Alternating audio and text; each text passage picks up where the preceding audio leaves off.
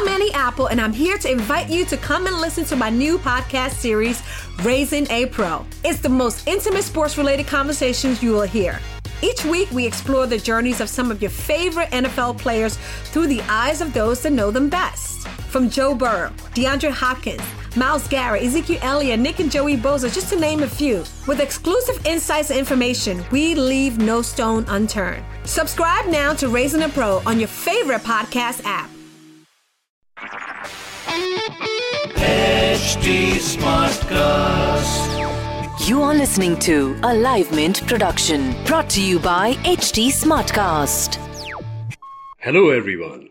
This is Aresh Shirali from Mint, and I'm here to introduce you to our latest podcast, Mint Views Daily Dispatch. I have with me my colleagues Anant Vijay Kala, Srija Kundu, Srijay Sinha, and Rohit Ranjan.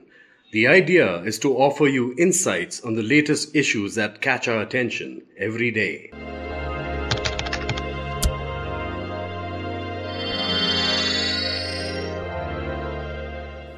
Welcome to Mint Views. Today we shall discuss gender inequality. The World Economic Forum conduct also a survey on gender equality, and they construct something called the Gender Gap Index. On this particular index, in the latest report for 2020, it turns out India has slipped another 4 ranks. We are down to rank 112 out of 153 countries. Earlier, in the previous year's report, we were at 108. That's 4 ranks down. This trend has been going on for several years, and that's what we are going to discuss today. There is one bright spot, if you may call it that. On political participation, India is ranked 18th, which is not terribly bad. This is political representation in various houses of lawmaking. But the basic issue here is gender inequality. India seems to be doing badly, and it seems to be getting worse. So what's going on around here? Shrija, what do you think? So, our rank in political representation might be nonetheless good, but talk about economy, the major part of this society which gauges a development of the human. So India has fared really bad when you look at the economic participation in metric, because India is the only country among the 153 nations to have the widest gender gap in terms of economic participation, as per the report says.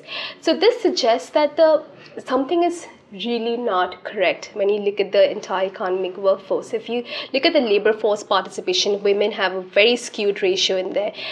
And if you look at the child mortality rate, so this is not just about the economy, in the very broader aspect of socio-economic indicators, women are failing, and women are not being provided or afforded the opportunities which the society at large is afforded. If it's a given that including women or making them participants in the economic progress gels well for both the nation and for the economy. It's a given in so many reports. The multilateral institutions, bodies have consistently advocated for it.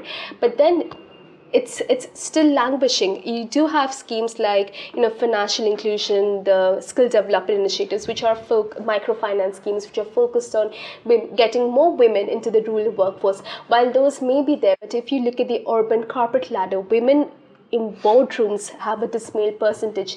Women labor force in the formal sector, the participation of women in the formal sector is such, it's languishing. So it does tell you there's a very systemic structural deficit which is creating such a massive gap, I should say, or a disparity between the genders across the country. So we need a paradigm shift to fix this. But the question is, we do know there is an institutional bias against women in society everywhere around us. But why is it worsening? I don't understand that particular bit. After all, society in general everywhere should progress. What might be happening here? Rohit, do you have a view on this? I think there's been a reinforcement of gender stereotypes in the media, in our movies, in our TVs in the past few decades, and women have mostly been portrayed as homemakers and nurturers, and there have been very few attempts to break that stereotype, break that mold. There should be some effort, some attempts to bring up boys differently, so that when they grow up, the expectations that they have with women, that's not that of a homemaker, but they are willing to accept them in other roles also. Is this social conditioning a function of how conservative society on the whole may be getting? Could that be a problem here? Are we becoming more conservative as a society in India? Srijay, do you think so? India has always remained, has been a conservative society, and this can be seen in our attitudes, in our responses to violent sexual assaults that we witness across India. For example, in Unnao, what kind of reaction was there from lawmakers themselves, from the general population itself? So this conservatism can be seen in the responses, in the way we have responded to these cases, these incidents.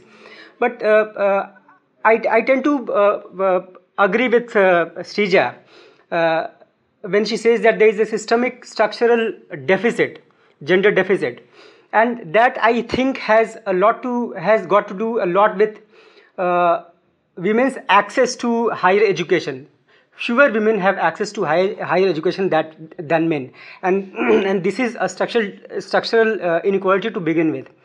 And I also think if you want to kind of bridge this economic inequality that prevails in a society, companies need to take greater steps, in the sense that they probably need to be more flexible in hiring back women who have taken leave to bring up their families, raise a family.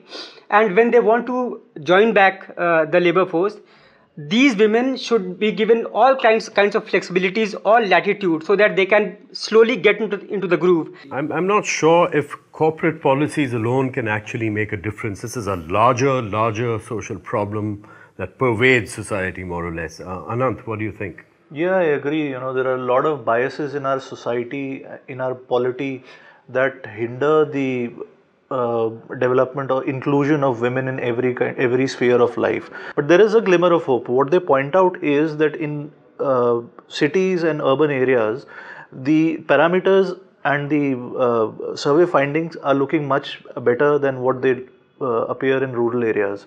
So this has something to do with the phase of economic development in which a society is. So my hope is that as development reaches all the corners of our country, these parameters will improve. But yeah, there is a systemic problem here, and I think there's something. The trouble is, addressing it through policy may not actually work. We may need a consciousness that goes across all of society. More importantly, I think we need to actually re-begin inculcating basic human values amongst everybody, and that actually starts at the ground level, at home, amongst people.